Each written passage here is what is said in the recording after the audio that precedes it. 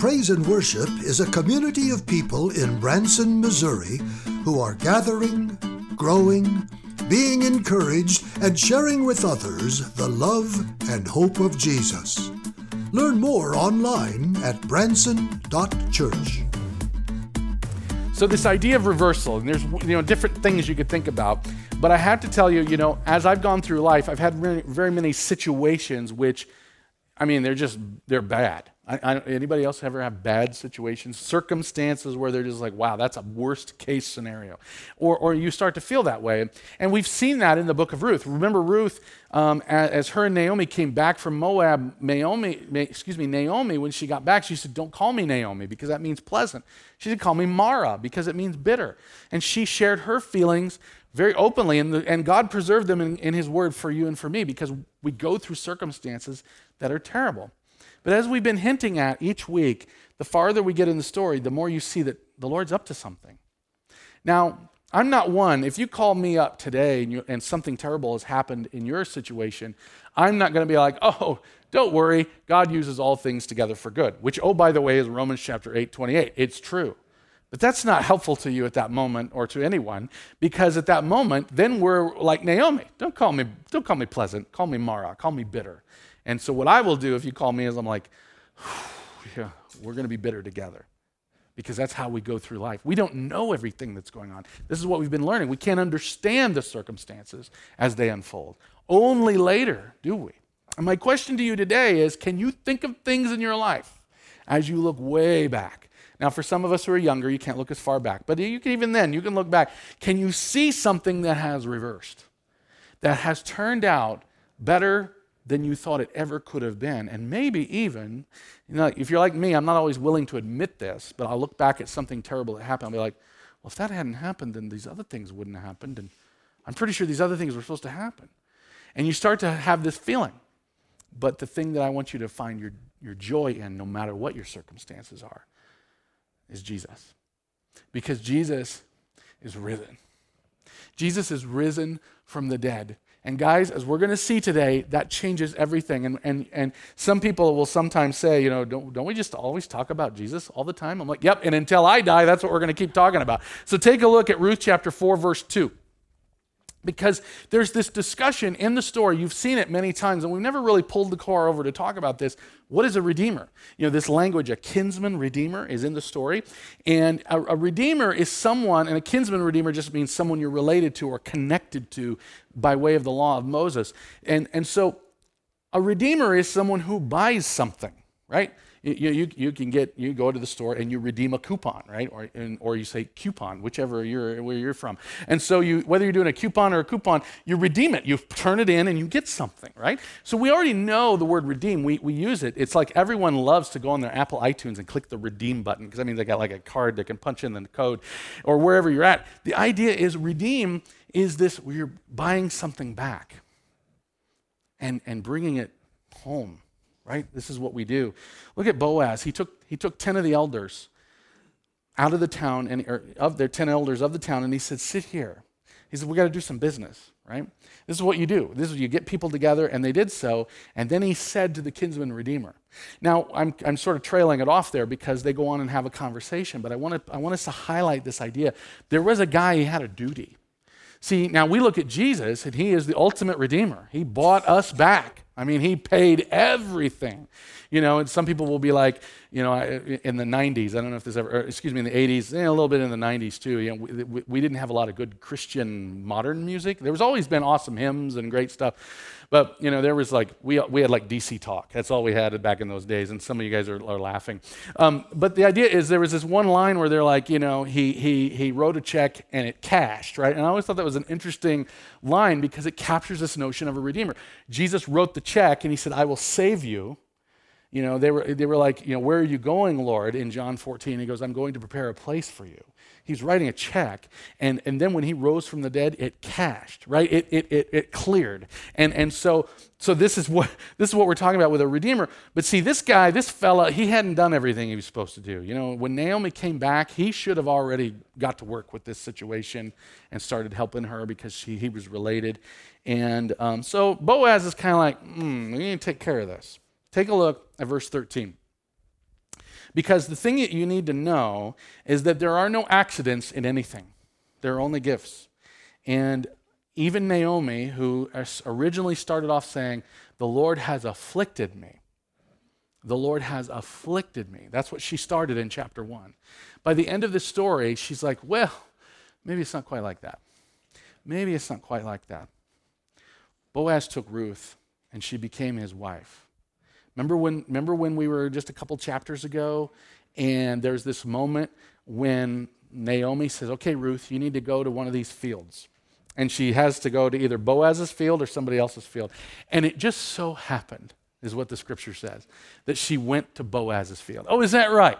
And we've learned in the last week that God arranges the exact times and places that we live so that we will reach out to him, which is the way I interpret that is similar to in 2 Kings when Elisha is trying to help everyone understand that the Spirit is working, right? And he gives the gift so that they can see that on the hillside there are actually an entire legion of God's warrior angels ready to fight for his people.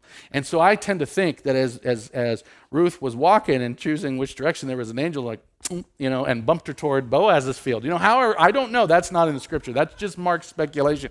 But the point is, there are no accidents. There are just gifts. And I know if you're like me, there are times when you're like, Mark, this does not feel like a gift right now. And what about the times when I didn't get the gift and I asked for it? See, we need to be honest about this. Go to your Father in heaven and say, this preacher guy was saying there's only gifts, but I'm feeling a lot more like accidents right now. You need to be honest, just like Naomi. Don't call me pleasant. Call me bitter because the Lord has afflicted me. There are people right now in this room that feel that way. And what you need to do is go to him and put your trust in him. He will not leave you nor forsake you. And we're going to find out why. But look at this. He says that he went to her, and the Lord enabled her to conceive, and she gave birth to a son. Now remember, they were put in the situation on the threshing floor last week.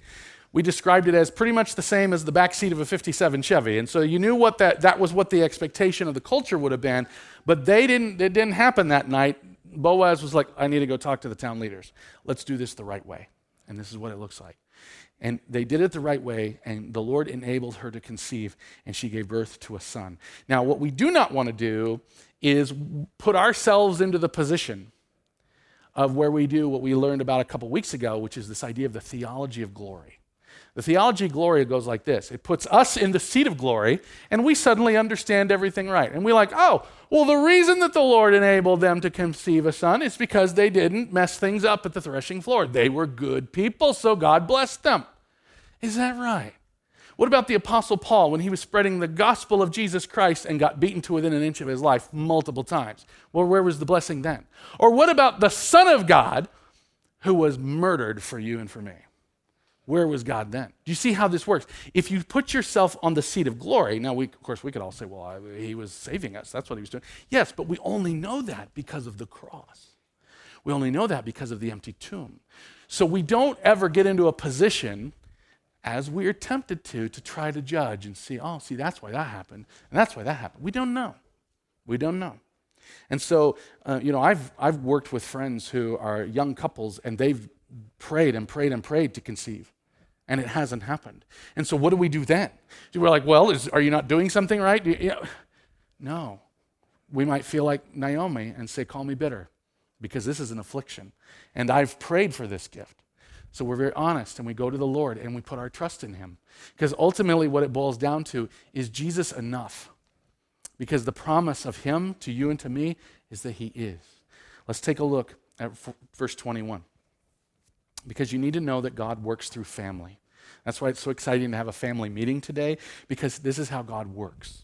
Salmon and Rahab, now remember we picked this up from Matthew chapter 1 when the genealogy stated again, Matthew wants to include Rahab in this story. Now if you don't remember Rahab, she was the prostitute who lived in the walls of Jericho and helped the spies get into the country so that they could go and see what was going on. And then she helped them escape as they were leaving. And so Rahab is a prostitute, not exactly on the list of the righteous Hall of Fame, exactly, right? But she's on the list of Jesus' Hall of Fame. And so this is kind of interesting. She was Boaz's mom. Now, I want you to consider Boaz being raised up in the household of Salmon and Rahab, and them telling stories about the time that the Israelites marched around Jericho and blew their trumpets, and the walls came down. See, Boaz had faith. He had heard the stories. He knew that he was faithful, and he would not leave his people to die. And so he believed, even though the circumstances didn't always line up. And that was who Ruth married. And so now you've got Boaz and Ruth who have married, and Ruth's from Moab. She doesn't even belong with the people, but he's like, well, neither did my mom, but that's okay. Come on home. And they became a family, and they had Obed. And Obed, his son was Jesse. And Jesse's son was King David. King David. And we know from Matthew chapter 1, 28 generations later, the King of Kings, Jesus. And I want you to know that throughout the story of the Bible, from page 1 to the last page of the Bible, it is God working through family. And family, according to the Bible, is not just who you're related to by blood, but by, or shall I say, through the blood. Through the blood of Jesus. Through the blood which covers you and for me and makes us righteous in his sight. Take a look at Acts chapter 13, verses 36 to 37. And what is his work? What is he seeking to accomplish? Resurrection. Because the ultimate reversal is going to be that dead people become alive. You know, so many people think Christianity is about bad people becoming good, and when in reality, as we've said so often, Christianity is the story of dead people being made alive. That's what we're here to talk about, and that's what God's interested in. Look at what Paul says as he's trying to teach those guys in the synagogue. And, it was Friday night. Here it's Sunday morning, but on Friday night, can you imagine how sleepy you're starting to get, especially this guy, he's yapping and he's moving his hands, right? What's going on? So when David had served God's purpose in his own generation, he fell asleep. That's a nice way of saying he died. He died. So God's like, the story of David is a cool story, very powerful, and we should tell it often, but he died. That wasn't where the story was going. He was buried with his fathers, and his body decayed. But the one whom God raised from the dead, that is Jesus, did not see decay. See, and ultimately this becomes the whole thing. Get out your scraper and scrape and sand away all of the religious sort of trappings and set them over here and just boil it down to one thing. What is going to happen with us when we die? And I want you to believe the promise of God, that you will be raised, just as Christ was raised from the dead, 1 Corinthians 15, so shall you. Just as Christ was raised from the dead, 1 Thessalonians chapter 4, so shall you. Just as Christ was raised from the dead, Philippians chapter 3, we pray that we will be found in his resurrection. Romans chapter 6, when you were baptized, you were buried with him into the tomb, into the grave, and you were raised with him in his resurrection, united with him in his resurrection. This is the promise of God. This is the proclamation. This is what gives us hope. So that your circumstances might be very much Naomi-like right now. Go ahead and call me Mara, because it's better. I've asked for gifts. I haven't received them. All I feel like is a series of accidents. That's what I feel. That's what I experience. And God says to you, just hold on. Just hold on, because the story isn't over yet. The story is not written yet. It's still unfolding. You don't know what's going to happen. You could not know. Naomi could not know that her descendant, by way of Boaz and Ruth, would be the Lord Jesus Christ, who would save the entire universe. She couldn't have known. And she didn't know. She was pretty excited when Boaz and Ruth had a baby. We saw that. She's like, wow. And Ruth's like, check it out, right? This is awesome. And they're both celebrating that there had been reversal in their lifetime. But there's a whole lot of people, we learn in Hebrews chapter 11, that never got to see it. They never got to see any of it. They just had to believe. They just had to hope. And they got their names written in Hebrews 11, where they got to see like, oh, wow, look at what happened. But most of them only had the promises. Most of us only have the promises.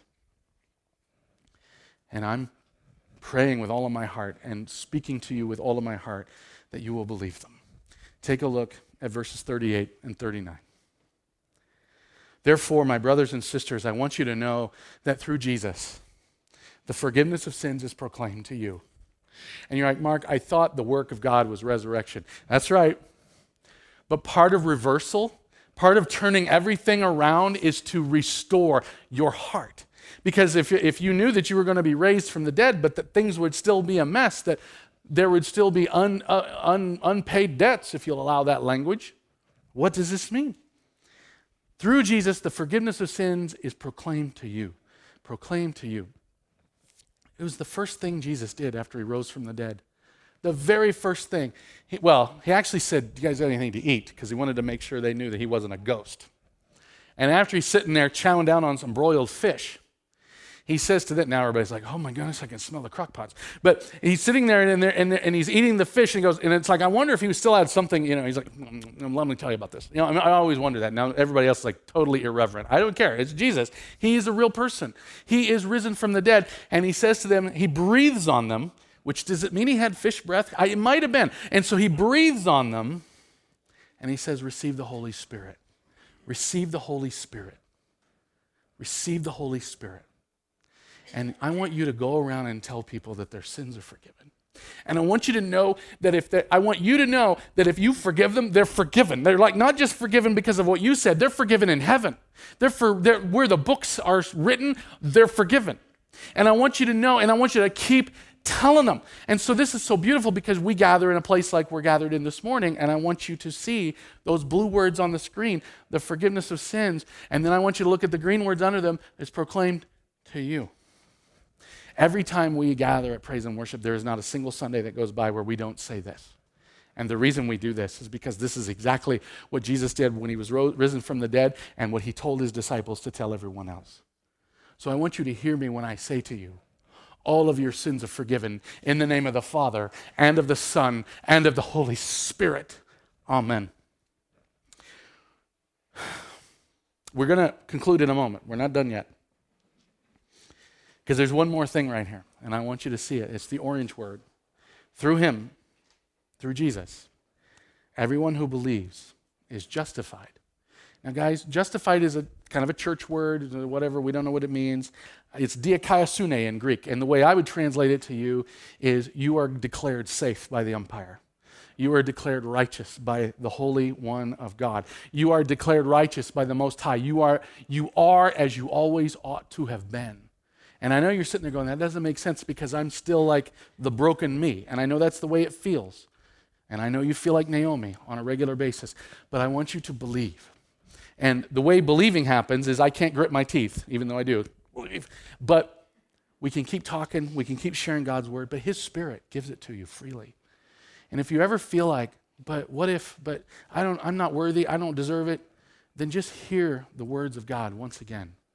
For God so loved the world that he gave his one and only Son, that whoever believes in him shall have everlasting life. This promise is for you. Please pray with me. We pray boldly, Lord, that you would indeed let all of our hearts believe that. I don't care how long we've been Christians. I don't care if we've been baptized our whole lives. I don't care what our situations are. If we're going through this world, then we're hurting. We're struggling. We're having difficulty. And I pray that you would help us believe it again. And tomorrow when we struggle again, help us believe it again. Let your Spirit keep bumping us and nudging us to hear your words.